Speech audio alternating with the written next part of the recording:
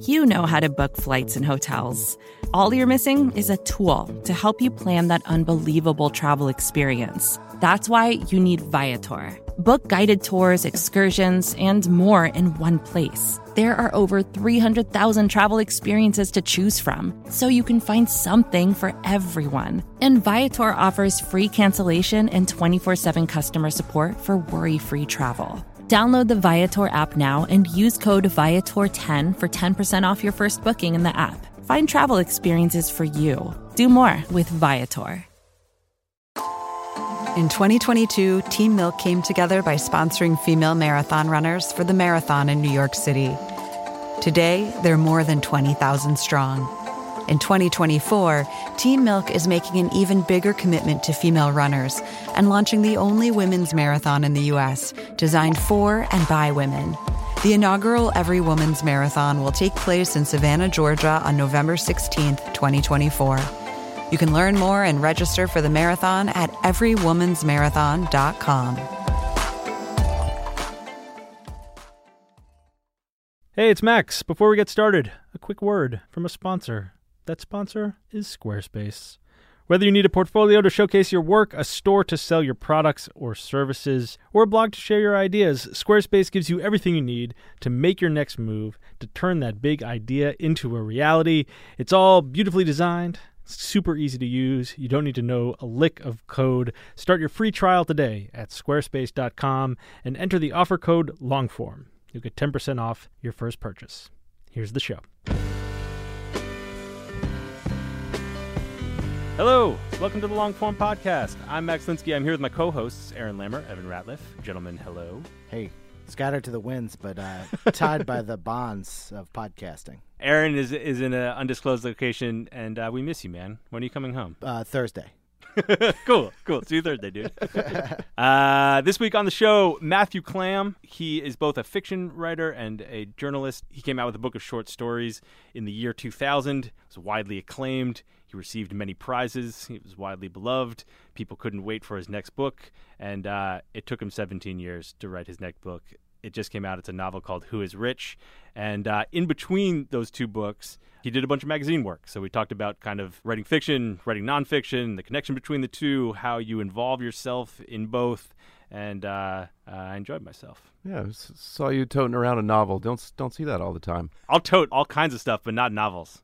We've got some writers who stand on the precipice between fiction and nonfiction who'll be appearing at MailChimp's summer festival in Georgia that we curated. Is that right? That is correct. One that comes to mind, Dori Shafrir. Got another one. Okay. Alif Batuman. These things are true. All these people who are writing novels, writing magazine articles, we're going to be talking to them at the Decatur Book Festival. That's Labor Day weekend in Decatur, Georgia. And if you want to read their books, you can go to readthissummer.com. That's where all the fine folks from MailChimp are finding their summer reading list, and you can do the same. We're hoping to see you there. And in the meantime, here's Max with Matthew Clam.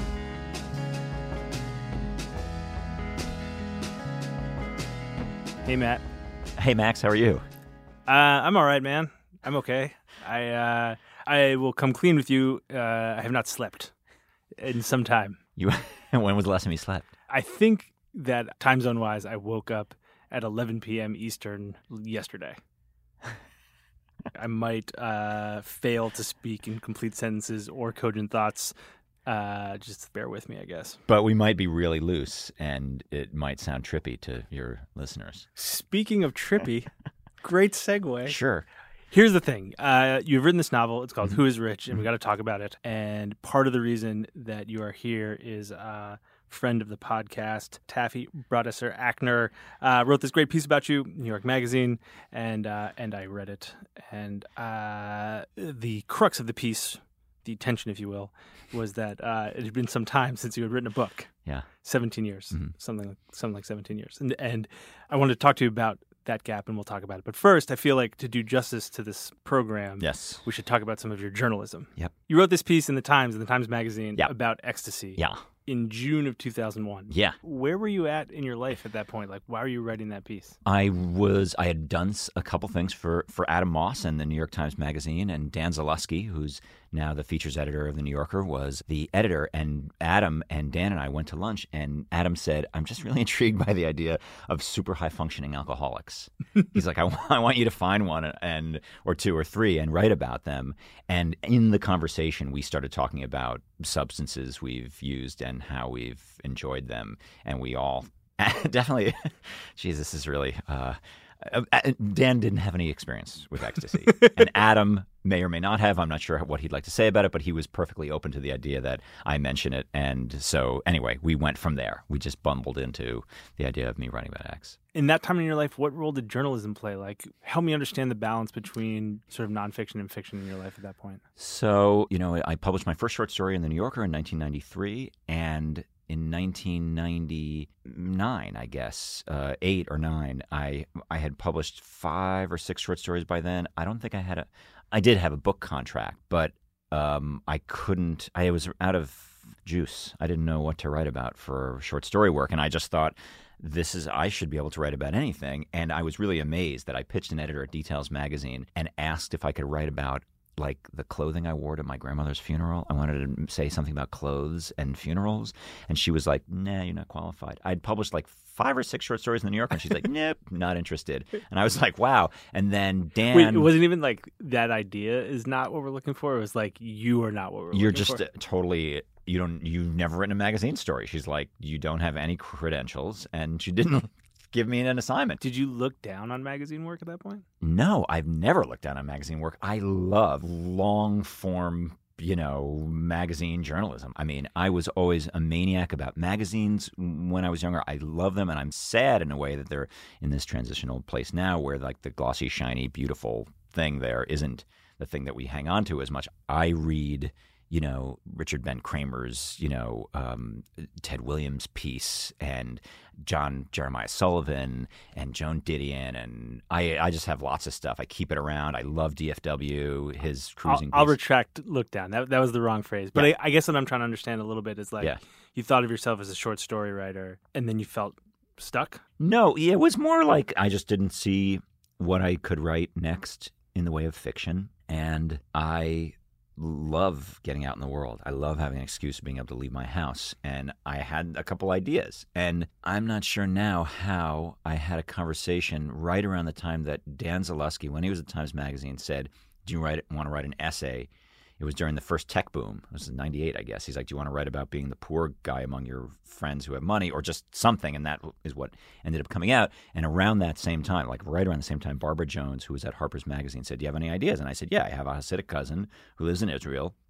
Actually, I have 2, and between them, they had at the time like 15 children, both married to obviously different women with all these babies. And I just thought it was a weird story. And I also had a friend who was a fighter pilot. He was in the Navy, and we had been housemates in college, and he and I had a letter writing habit when he was in training, starting in OCS, Officer Candidate School, and all the way through until he was, flying off of, I forget which aircraft carrier during one of the big celebrations for the invasion of Normandy. Just wrote me amazing stuff about walking out onto the deck. It's freezing cold. The deck is moving so much that they have to time it or else they fire you into the water. I don't know if it's in that piece, the Harper's piece. It is. It is? Yeah. I just remember thinking like, you poor bastard, like on top of risking your life and all the other stuff, like the physical discomfort. Anyway, so I told her about that, and she's like, yeah, let's do that. How did you know how to write that stuff? I mean, if you'd only been writing fiction, like how did you figure out how to do it? I was so not tuned into what I was supposed to be doing that I actually thought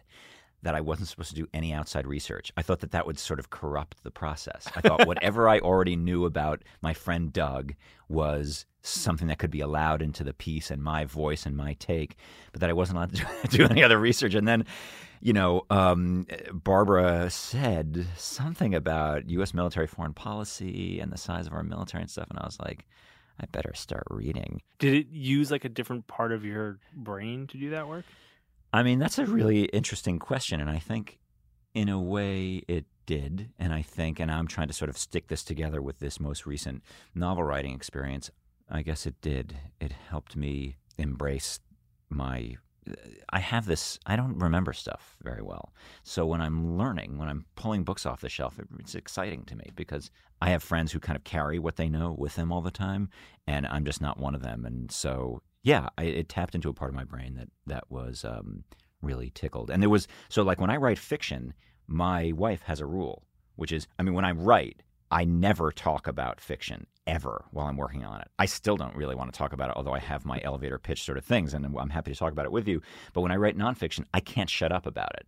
And she has a rule, which is like, no more Navy. Or like, no more ecstasy, no more Brent Musburger. I wrote a feature about Brent Musburger. There was a short period of time where I knew more about Brent Musburger than anybody but Brent, probably. And I still make references to him sometimes. What do you think that's about? Like, why are you so eager to talk about what's out in the world and so disinclined to talk about what's in your head? I'm the whole manufacturing process with fiction, and it's lonely, and it's sort of terrifying. And I don't want to talk about it because I think there's no benefit. Nobody else can help me clarify something that I'm not even sure about. But somehow being able to lean on the shelf of books and being able to sit with people who are smart when it comes to studying up on a piece of nonfiction, it makes, of course, all the difference in the world. But there is some feeling that I'm alone with a piece of fiction, and no one is going to sort of recommend that I go the road I go. Right. It's kind of like no one can help you there. Yeah. Did you approach doing journalism, like the actual writing? Did you approach the writing differently? Did you think about it differently?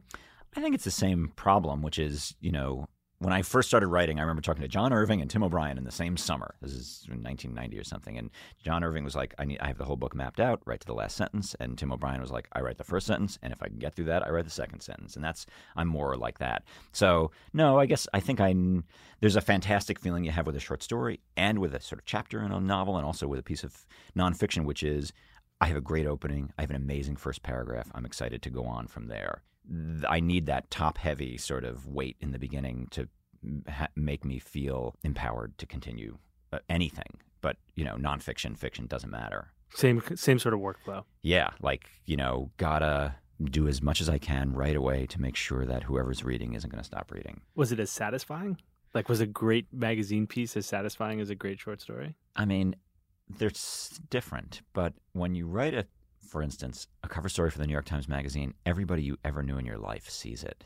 And they feel, I think, they participate more, I think, in a way than when you're publishing a piece of short fiction. Even if it's in the New Yorker, it doesn't feel it's not as arty-farty, When I wrote a piece about day trading and about Wall Street, the early days of day trading, and, I had an uncle who was a sort of Wall Street trader guy, and I remember him being so excited that I had taken interest enough in his life, you know? I was sent over by GQ. It was the only piece that I've ever had killed, I think, but I ended up selling it to McSweeney's. But I went over to Israel and I hung out with my Hasidic cousins for like more than 2 weeks. And they were, especially the one guy, Yitzhak, who I spent the most time with, just flattered that I was taking an interest in asking questions, and showed up with my kippah and monochrome, and I still have a little bit of a kind of bond, especially with one of his daughters who I got to know over there. And how often do you get a chance to let someone know who you care about, that I actually care about you so much, I'm going to spend days and days and days and maybe weeks thinking about you, you know? In a weird way, I mean, that's actually kind of like the effect sometimes of writing fiction, right? Like, I mean, you write about this in Who is Rich, but like taking people in your life and putting them into your work is also kind of a sign of your care and devotion to them. Yeah. I mean, he, the narrator in this book, expresses a real anxiety. He's afraid he's going to hurt people. He's not exactly sure. He's a little bit of an unreliable narrator, whether he's actually lost friends from having written about his own world, his community before his friends, in his first book. And I think, anybody who isn't a total sociopath would have that consideration when they're writing about their personal life and using elements of it. And I wanted him to have that anxiety. Yeah, well, I'm just struck by like the answer to the question, which one is more satisfying, or are they satisfying in different ways, is basically the one time I wrote about like my family, that meant a lot. Like I was thinking about like, this ecstasy piece, which is like on the cover of the magazine, and I assume like caused a pretty significant stir when it came out, is not where your head goes. Like where your head goes is to your cousin in Israel, which does feel connected to fiction in that like what touched you about doing journalism was sort of bringing these lives, into the work, rather than like going out in the world and finding something out totally new. We sleepwalk through life. We do. Even when we don't want to, we do. I mean, the days pass, and it's hard to be conscious of like our mortality and the people we care about, and we phone stuff in, and we get comfortable and entrenched, and we lose that feeling of aliveness. I think if one thing a good piece of writing should do, it's to make us feel alive, and for the writing to feel alive. It's incredibly satisfying to engage in any element of your environment that you maybe have sort of trampled upon for days or years, and to suddenly look hard into it and to feel like you are raising it up. And I'll give you a good example. Out of the blue, Wall Street Journal, when you're about to publish a novel, these things sometimes just fall into the publicist's lab. She's like, hey, Wall Street Journal has this thing. They send you a bottle of booze. You can write whatever you want. I was like, okay, I hadn't been succeeding so well in this. Your novel's about to come out. Why don't you write 800 words on how to teach fiction or whatever? Like, what happened to you in the 90s to make you who you are today? I just wasn't coming up with that stuff. She's like, we're going to send you a bottle of booze. I'm like, bring it, yeah. And I have a neighbor who is the guy who lives 18 feet away from me, who owned my house before I owned it. He built our kitchen out of cherry that he lathed in his basement on the side as a woodworker while working at NASA during the day. Since I've lived there, this has been 15 years, he's retired. He retired at 48. He became a woodworker and then kind of backed into, he's now a booze maker. So I thought, I'll ask him about this bottle of booze, or we'll just drink it together or something. And then I was thinking, let's just take it out to where he distills booze out in Middleburg, Virginia. And it ended up being kind of a cool day where we got really bombed in the afternoon. But he told me something that ended up in the piece, which was just, I was flipping out a little because I'm in August. I'm going to move to Los Angeles alone, essentially, for months to work on a television show. A friend of mine is a showrunner, and he's hired me as kind of a goof. And, well, he hired me. And he had this show kind of dropped in his lap to be the showrunner on, and he's hired me. What's the show? It's Quantico. It's an FBI show that I don't know much about it, but anyway, I'm learning. And I have been nervous. You have a kid, right? Yeah. How old?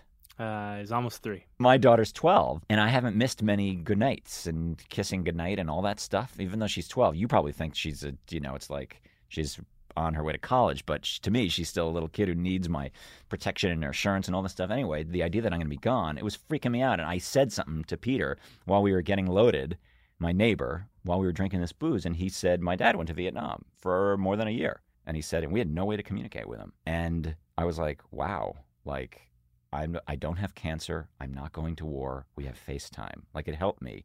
And anyway, it made it into the piece, and it was one of those things. Here's a man who I know well. We've hunted rodents. Right. We've traded lawnmowers. We've done lots of stuff together. You cook in his old kitchen? I cook in his old kitchen that he built by hand, but I hadn't done that. And it's just a tiny example of the kind of thing that I sleepwalk past every day, but with the excuse of a piece of writing, I was able to stare at harder and get stuff out.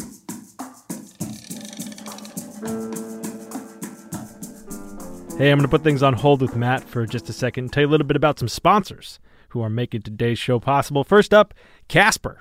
Casper is an obsessively engineered mattress at a shockingly fair price. They've got this supportive memory foam that creates an award-winning sleep surface with just the right sink and, you guessed it, just the right bounce. You can try Casper for 100 nights risk-free in your own home. If you don't love it, they'll pick it up. They'll refund you everything. It's super easy. Casper understands the importance of truly sleeping on a mattress before you commit, especially considering you're going to spend a third of your life on it. There's free shipping and returns in the U.S. and Canada and over 20,000 reviews with an average of 4.8 stars. It's quickly becoming the internet's favorite mattress. It's also my favorite mattress. Casper sent me one. It comes to your house in a box. You just open the box. You got a beautiful mattress. You didn't have to go anywhere near a mattress store. And the thing is comfortable as all heck. You can't do better. Get $50 toward any mattress purchase by visiting casper.com/longform and using the offer code longform. Again, that's casper.com/longform and the offer code longform to get $50 off. Terms and conditions, they apply. Here's another thing you should apply. Yourself. Yes, yourself. You've got a big idea. I know you got a big idea, and you've just been meaning to put it on the internet, but you haven't. You've been dragging your feet. Perhaps you were a little daunted by the idea of building a website. May I suggest Squarespace? Whatever your next big idea might be, you can count on Squarespace to help you create an eye-catching online platform that brings it to life, whether you need a portfolio to showcase your work, a store to sell your products and services, or a blog to share your ideas. Squarespace gives you everything you need to look like an expert right from the start. There's no code. You don't need to know any code. Everything's just drag and drop. It looks great on any device. And if you hit a snag, you won't. But if you do, they've got 24/7 customer support. It's award-winning. They're great. There's nothing to install, patch, or upgrade ever. It's just super easy. Think of them as your very own IT department. So make your next move and start your free trial at squarespace.com today. You can enter the code LONGFORM to get 10% off your first purchase. Again, that's LONGFORM at squarespace.com. Let's get back to Matt Clam.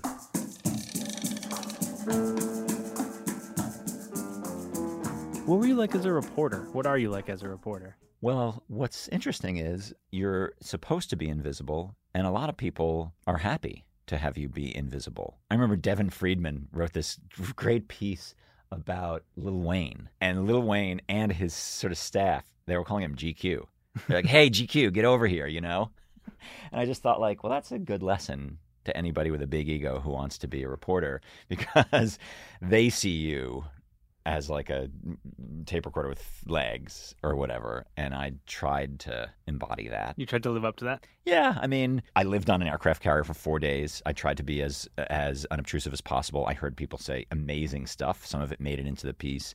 You know, there's that feeling that you have, which I have also as a fiction writer, but certainly have as a nonfiction writer, which is I'm doing something I wouldn't normally do, and I'm doing it for this piece, you know, and I'm putting myself into it somewhat. And as a reporter, I don't know, try to lay low. Were you good at asking hard questions?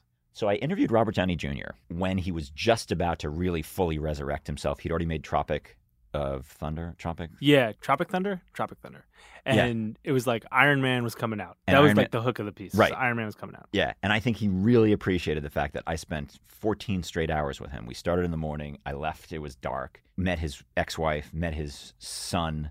Never, ever went back to that stuff because it had been written about so much. I felt like, why do I need that? Didn't mean I didn't say something fairly vicious in the second paragraph, because I did. It was just my own struggle. Like, here I am standing with this guy. We're pretending everything is normal. And I said it's something like, it's like being at Thanksgiving with a cousin who last year got drunk and effed the turkey. And this year he's like standing there, he's in law school and you're rooting for him again, you know? But yeah, so I just felt like I didn't need to. I also felt like I never wanted to get in that kind of adversarial relationship with somebody. Also, I have my own negative thoughts. I don't really need him to help me with that. Yeah. I think part of what I'm asking about is how starting with fiction and then kind of wandering into these magazine pieces, how that like basis in fiction informed the way you did them. That's what I'm trying to figure out. So I'm wondering, like, when you show up at Robert Downey Jr.'s house, whether your work as a fiction writer in some way informs the way you are with the guy. I think the rule works across the board, which is be quiet and they'll forget you're there and they'll say amazing stuff. Just amazing. Did it feel like a detour, that magazine work for you? No, I mean, I have 2 letters from magazine editors who want me to do stuff, and I'm not going back to teaching this year. I'm going to do this TV thing, but I have a couple of good ideas, I think. But it's been a while, right? It's been a while since you wrote a magazine feature. Anything. Yeah, right. Yeah, the last thing I wrote was in 2009, this about the Hasids. But now you feel like it's time to get back? No, it's just that I was sort of buried. I was trying to learn how to be a professor. I had a commute up to Johns Hopkins from D.C., and I was trying to learn how to write a novel, and I was full up, you know. And it's a handy thing about an academic job. You actually can work and teach, but you can't do anything else, really. I mean, I couldn't. I write too slowly, you know, and I put a lot into my teaching, and it's time-consuming. I'm going to ask one more fiction, nonfiction question, and then we're going to talk about this that time that you were referring to. My last question is, there's something in the writing of these pieces that I was struck by. Like, I just sat down and read your whole novel and then went back and started reading these pieces from, 10 years ago or 15 years ago. And the voice is so consistent. Like, even in these magazine pieces, you write really similarly to the way that you do in fiction. And there was this passage in the Ecstasy piece which had the same effect on me that a lot of the stuff in the book does. I'm just going to read you this sentence. Sure. The more aggressively you search for the most profound experience of your life, the more rigid, narrowing, dispiriting, and routine it becomes. That sentence felt like right out of your novel to me. Yeah. Like exact same tone and rhythm and also point. Well, the ecstasy piece is about, a chemical search for identity in a way, a neurochemical kind of search for identity. And this book is about, a search for identity in a different way. This is a guy who says he's an artist, but he's not producing art. So what is he? He's been a dad now for a few years. That's kind of eaten up some of his self-esteem. He doesn't really know how to sort of travel outside of it anymore. And he's in this maze as a parent and a married person where he sort of can't go forward, can't get out. So yeah, this kind of struggle for identity problem is consistent there, I think. Can you give the quick summary of the book? Every year, illustrator and cartoonist named Rich Fisher leaves his wife and 2 little kids behind to go teach a class in cartooning at this annual summer arts conference. Amy O'Donnell is the wife of a Wall Street billionaire and is a painting student at the conference, who left her 3 little kids behind. The year before, they met at the conference, bonded over the shock at how their lives are turning out, had a night of passion, spent the winter sending hot texts and emails, and now they're back. And so the book starts when they kind of run into each other, sort of saying, like, it's good that that's over and we don't want any more of that again. And then 4 days later, their lives have entirely unraveled and they've gone through a lot of changes. So why, after 17 years, why is that the story that you decided to tell? I mean, I don't know where I thought I was going with it. I just know that I had a feeling that some of the big building blocks of the story, people in the middle of careers that are somewhat artistic and maybe don't pay great, but are exciting in some ways and are really difficult and unwieldy in other ways, that problem, the parenting problem, marriage, home ownership, those things were building, and I knew I wanted them in the beginning of the story. I knew they were part of the base of the story, and I thought if I built it strongly enough, I'd go somewhere with it. Every single thing I've ever written is about transgressive sex. There's just no way that wasn't going to be in there. It's I sexualize things, and I think that is definitely something a psychoanalyst would have something to say about, but it's one of the ways I see the world. I see our bodies in conflict with themselves. The body is in conflict, and I wanted that in there. And I had been going to these conferences. I went as a student twice in 1989 or something. I went to Breadloaf and I went to this one at Skidmore. And then I was starting a few years later. I was getting invited and teaching, and I've been teaching for years at these places. And I was just seeing people set their conventional persona aside and engage in this other self that is artistic, but it's also liberated from their home life and their work persona and all this other stuff, and engaging in behavior almost the way an adolescent does when he goes up to his room or her room and slams the door and plays the guitar. It's like another self emerges. And I started there. I hoped something weird was going to happen if I put people that I could recognize in that setting. Help me understand this timeline. When does that idea come? When did you start laying down those blocks? It was really because I had a teaching job that I wasn't looking for. Alice McDermott teaches at Hopkins, and she's like, do you want this job? Come and read, and we need somebody like you.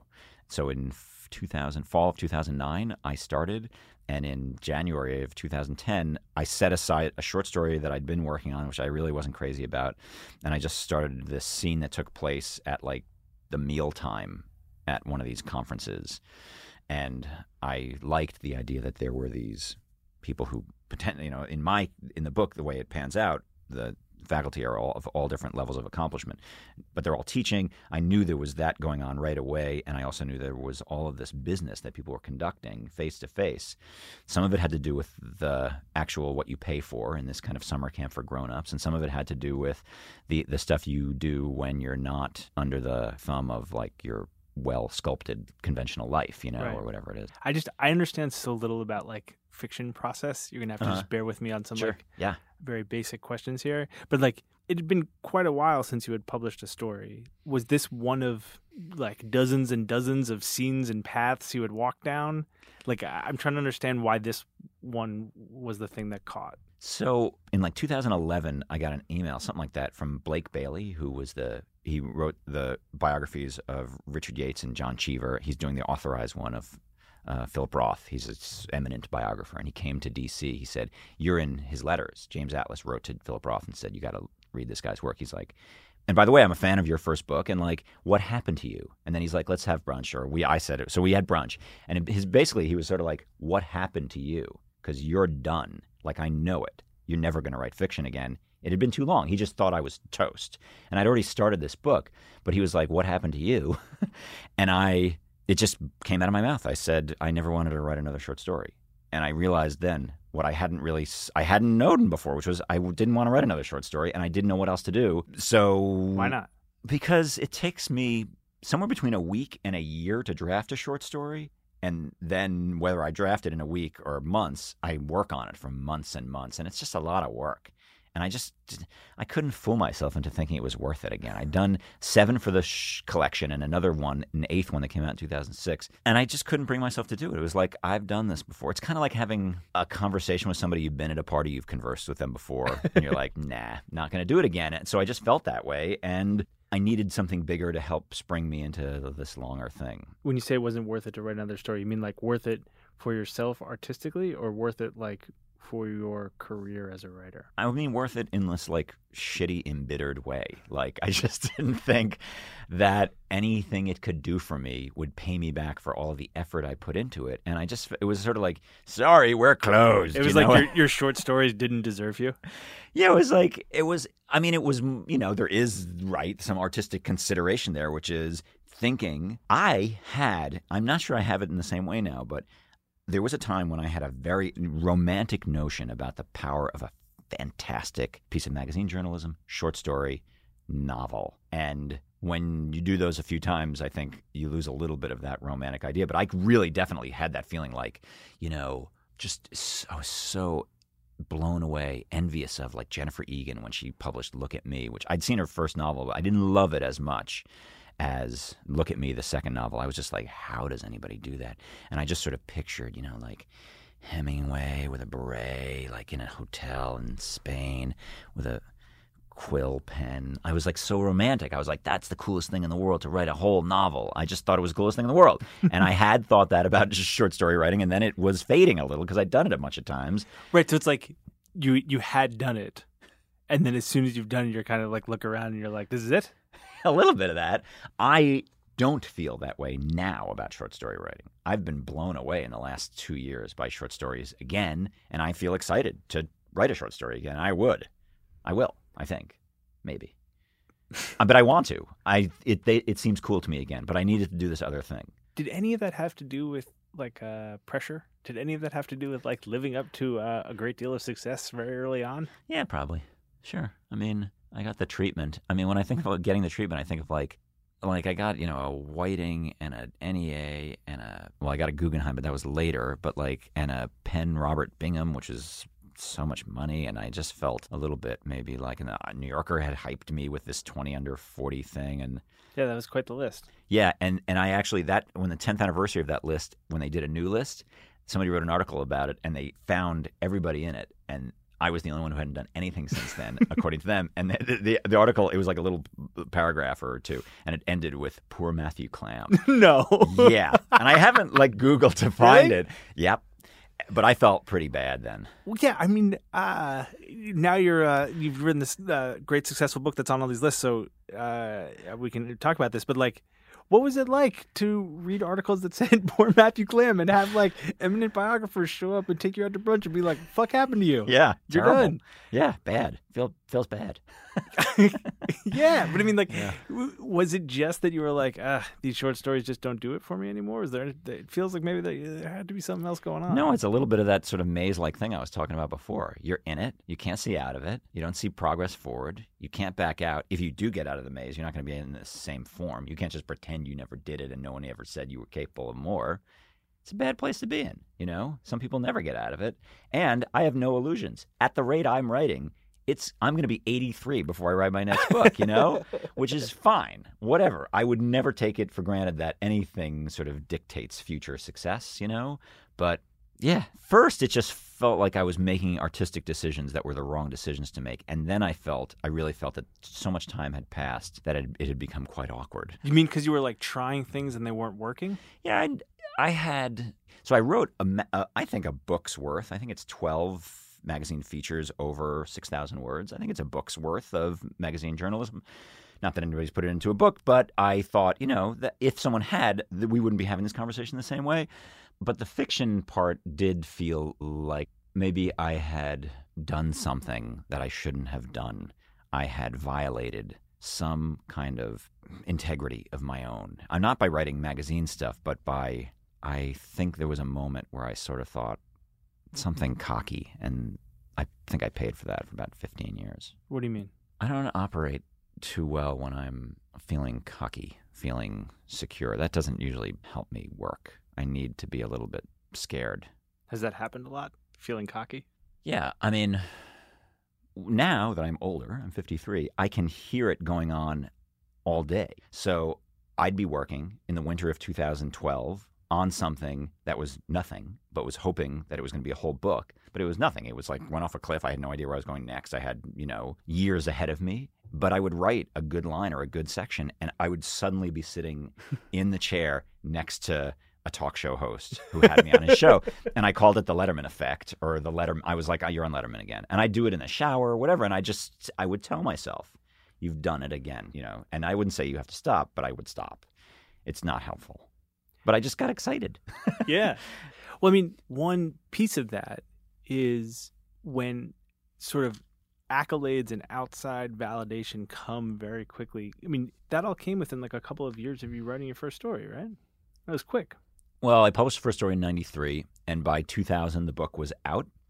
That's 7 years. The better part of 7 years was dedicated just to writing those stories, even though I was doing some magazine journalism then. But yeah, for whatever reason, it just sort of built up, and there was sort of no looking back. And then in 99, I got married, and I just was like, I got this, and I didn't have a job. I was a short story writer with no job, and I didn't have any idea where I was headed or how I was going to make a living. And I guess I'm just wondering, like, when that validation comes that early, whether it gets so like inextricably linked to the work. You write a good paragraph, and you're on Letterman's couch. Yeah, but I think, I don't know. There's a weird thing that has happened out in the world too. A few times, I published my first story in 1993. I got a call from a guy at CAA. He's like, "We're making this movie," and he's now dead of suicide. Jay Maloney called me on the phone, and when I told friends who knew about the entertainment world, they were like, "Oh my God, he's Brad Pitt's agent," or something like that. You're so set. So that was like 1993. I'd published one story in the New Yorker. I'd published nothing else anywhere, nothing, except in college I wrote about Amnesty International for the school magazine.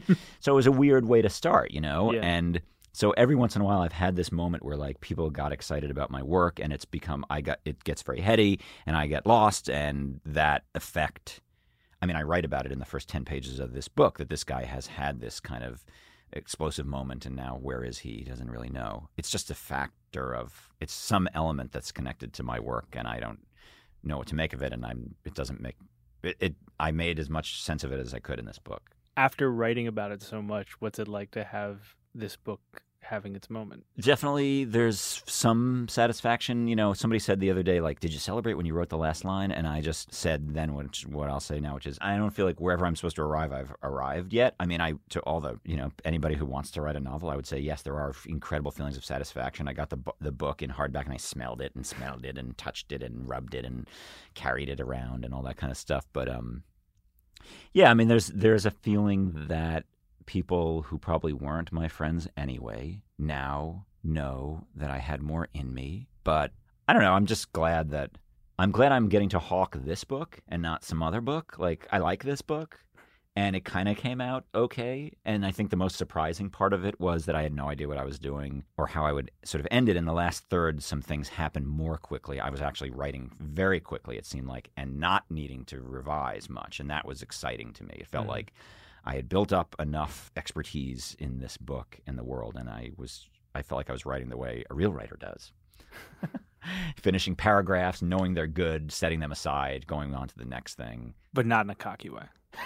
No, that was just it was a very good, solid feeling, yeah. What do you like about the book? I think I sort of trust the ending. It's a very unsentimental kind of ending, and I think this guy makes some interesting choices as the book gets to the end. And I've heard people say that they were really frustrated about a couple things he did, like, you idiot, don't do that, don't do that. But I felt that way about the one thing. Right. But I knew it was the right thing to do, and I knew why, and I can talk about it. I won't spoil it for people who haven't read it, but I was happy with the way that stuff happened. I actually was really struggling with that decision, and it kind of broke my heart when I knew I had to do the thing I ended up doing because I wanted him to pay dirt. Yeah. And he couldn't. Yeah. I wanted it for him too. It felt right to you. Yeah. Yeah. The problems that I had, sort of like some kind of real questions I had about some structure and what goes in and what stays, were a couple of other moments that were like in the 2/3 mark, and I got an enormous amount of help from Andy Ward, who edits like a magazine editor, meaning he line edits every line of your whole book. And for me, it was twice. People should listen to Andy's episode of Longform if they haven't already. I emailed Andy before we talked, and I was like, what should I ask Matthew about? And his first thing was sex scenes, which I already actually had on my list. But how do you think about writing about sex? I mean, I like it. And so I wanted it to be nice. And I've read beautiful evocations of sex and intimacy in fiction and nonfiction, and I wanted to bring that level of beauty to it. Are those easy for you to write? Are they hard for you to write? I think I remember a lot of the moments I've had. I have a... For a guy who doesn't remember a lot, those are the things you remember? Exactly, yeah. Just taking up like the whole hard drive? Right, I'm not sure I remember like how we express our U.S. military foreign policy, but I do remember this amazing scene in the dorm in 1983 with somebody named Anne, and it just still, it's really beautiful. And I was also, there were a couple of writers who I read who seemed to me unapologetically embracing their physical self. And it wasn't just like a nakedly unabashed, unexpurgated Updike, but fiction writers, I think, helped kind of show me the way too. There's this element of these scenes, particularly there's one where OxyContin is involved and like it's beautiful, and also the characters are drooling, and it's like messy and lovely, and also like fat and sweaty and sloppy and wonderful, wonderful. Thanks. And not salacious. Like it's honest. Yeah. You felt that way to me. Yeah. I just kind of wondered how you got there. Like, does that just come to you? Is that something you think about for a while? Like, does drool hit you in the shower one morning? Like, how does that work? It's such a mystery to me how this stuff happens. So the scene you're talking about, the love interest had slipped and fallen during the annual softball game, and she had broken her arm. She gets the bone set, and then once it's been set, the lidocaine is going to wear off, and the doctor sort of says to the narrator, like, you're going to need to give her these painkillers. And then he forgets to go to the pharmacy, so suddenly she's in pain, and then he's dosing her with OxyContin. And while he's giving her one and then another and ready to give her a third because she's still in so much pain, it sort of kicks in. And while she's sitting there kind of like spacing out, he ends up taking one or two of her pills and then stepping on a third, so he's fucked up half of her stash. And then they've fallen together. And I just kind of went with it. I mean, I did have shoulder surgery. I got 10 OxyContin and 50 Percocet. And I ended up taking 1 OxyContin and nothing else. And I didn't even need it, but I wanted to take it as research for the book. And I don't know if people drool that much on OxyContin. I just knew that was... I just knew that guy was. Yeah, and I wanted I wanted it to be really sensory. And I knew that they, as much as some people think that this is just a sort of lust between them, I think they really did care for each other. And I wanted some of that to come out. And I also wanted to give the reader pleasure.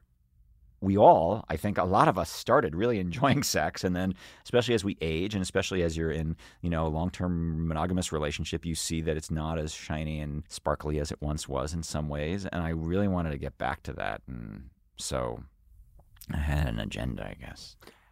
Yeah, well, I'm interested in your agenda. I'd like to ask you some questions about your agenda. Sure. One question I have is, how big's the gap? How big's the gap between you and Rich? Well, I definitely think that there are people who will read a piece of first-person fiction, especially where there are jokes throughout the book about how it's there. And the guy's teaching a class called semi-autobiographical comics. You know, there are people who are going to read the narrator as me and the fiction as truth. And I wanted to toy with that because I think for some of us writers, it's ridiculous to think it's drawn purely from our imaginations. And I think I was getting at a little bit of, in my own sorry-ass way, a little bit of what Tim O'Brien was trying to do in The Things They Carried, where he introduced a narrator named Tim O'Brien. He dedicates the book to fictitious platoon members. But what he was trying to do was bring you into the immediacy of his attempt to tell what he called a true war story. I just couldn't separate myself from that same sort of ambition to bring the reader into my struggle as a writer, to draw upon some elements of my personal life and a bunch of stuff that's made up. I wanted them sort of in that soup with me because it's bewildering to me. If you ask me what parts of the story are real and which ones are made up, I mean, it's confusing to me. Still. It's not paint by numbers. Even if you have an idea, here's what a town looks like. Here's what a certain person, maybe even one who I have in mind, acts like. It's just, there's just more to it than that. And anyway, I think it happens for journalists too. As soon as you start making choices, you're diminishing certain things, you're raising other things up, you know? Right.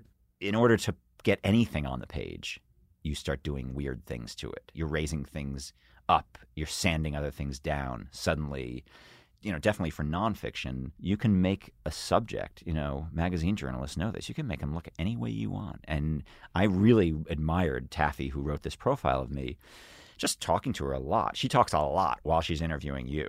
She is really involved in expressing herself, but she also sort of talked to me about her methods and her values, you know, and what things she will and won't do. You can make a person look like a total jackass in a second, especially if you're a good observer, and I am, and a lot of us are, who do this kind of stuff, you know. What was it like to get written about like that? Well, it was really satisfying in the end because I usually leave a reader with a little bit of a mixed feeling. You know, there's ambivalence in there. And I think she was able to do something I can't do for myself. She made people see that I'm actually a nice person who deserves sympathy sometimes. Right. So like 10 years from now when some asshole writes you an email and is like, or whatever devices we're using to communicate 10 years from now, when you haven't written a book in 10 years and wants to take you out to brunch and ask you where the fuck you've been, you can just give them Taffy's piece. Yep. What'd your wife think of the book? Well, you know, the easy way to answer this is that my wife is a psychoanalyst, and she really does actually believe in self-exploration and self-expression. She really does. She grew up in a house where they named the cats Franny and Zoe. And she, I think, knows that it's important for a person to express themselves, and that when a person doesn't, there is another host of problems that emerge. And I think it's part of her work, you know, to help people find what it is they're thinking in the shrink's office, you know. But, you know, her husband just wrote a book about adultery. And so it's probably, she doesn't, you know, she wants me to be able to work. She does. But it's not all sunshine and candy canes, I guess. Have you guys talked about it? Well, sure. But I guess the thing is, at 6:45 in the morning, when you're walking your puppy down the street and your neighbor walks by and goes, "Hey, I read your husband's dirty book," you know, maybe it's not the first thing you want to talk to your neighbor about, and especially when it's not your choice. So I think, I mean, Czeslaw, what's his name, the Czech poet? He said, when a writer is born, the family is finished. But I also think, you know, that I think about this stuff way more than she does. I think that I probably gin up anxiety and guilt and feelings of conflict in order to excite me. And it was probably worse for me to think that people actually don't care that much, don't notice that much about what I'm doing. So I want to keep the sort of romantic notion that what I do is so disruptive, you know. But it wasn't disruptive, is what you're telling me. Aside from 6:45 in the morning, seeing your neighbor. You know, life is not without risks. My narrator is really afraid of hurting other people. I haven't run into that yet, but there's always tomorrow, you know? When I was reading the book, there's a lot of pretty uncomfortable shit in there. Uh-huh. Like things that you just don't like see written out a lot. Mm-hmm. Some inner monologue stuff and kind of some ugly stuff. Mm-hmm. You mean like harsh judgments of others, or feeling mixed feelings about your own children, or? Yeah, the more like the children stuff was tough, and just kind of the like dull monotony of marriage in middle age was tough, and it just felt like there were a lot of things in your book that were like things that no one says out loud. Yeah, I think, in the book, there are students who are working on things in the class that Rich teaches, and one of them is working on having been raped as a child. Another one is working on the fact that she, on an ambulance crew, thinks she accidentally killed the person who she was trying to do CPR on. And I think there are a lot of people who show up in creative writing classes of any age who are carrying stuff that is literally unsayable to them. And they have lived through all kinds of traumas, and it can't come out. And I want it to come out. I want to help them get it out. And I think I'm also, because I'm not a person who's so in touch with my emotions all the time, I look for it as a way of catharsis. But my narrator, I think, like me, can go from light to dark and heavy to light fairly quickly, and I like those sentences that bang off each other at right angles. I think that that's fun for me, and I hope that the reader is willing to go for this ride. Is there something that you figured out in this book? It seems, as a casual reader, didn't know you before an hour ago. Yep.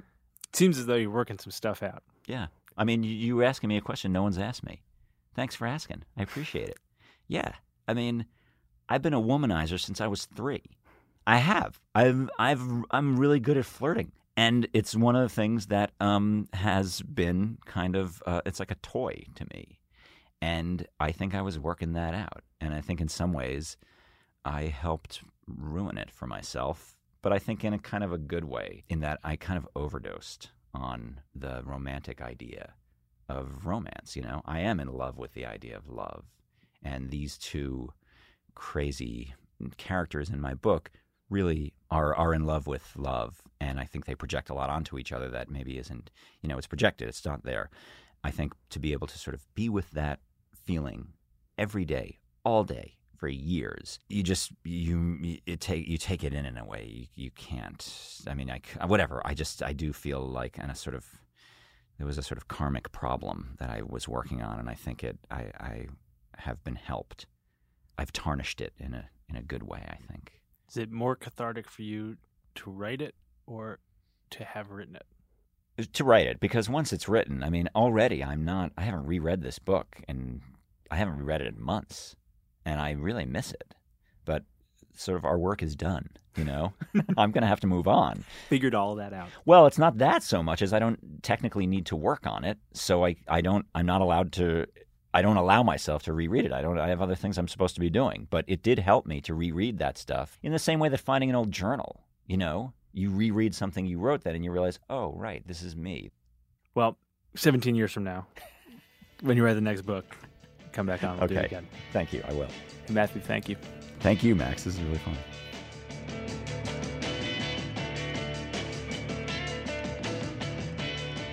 Thanks for listening to Longform. I'm Max Linsky. My co-hosts are Aaron Lammer and Evan Ratliff. Our show is edited by Courtney Harrell, who also doubles as my therapist sometimes. Our sponsors were Casper, Squarespace, and of course our friends at MailChimp. Go to readthissummer.com to read along with us and the good folks at MailChimp. Thanks very much to them, and thanks to Matthew Clam. His book is called Who is Rich? We'll see you next week.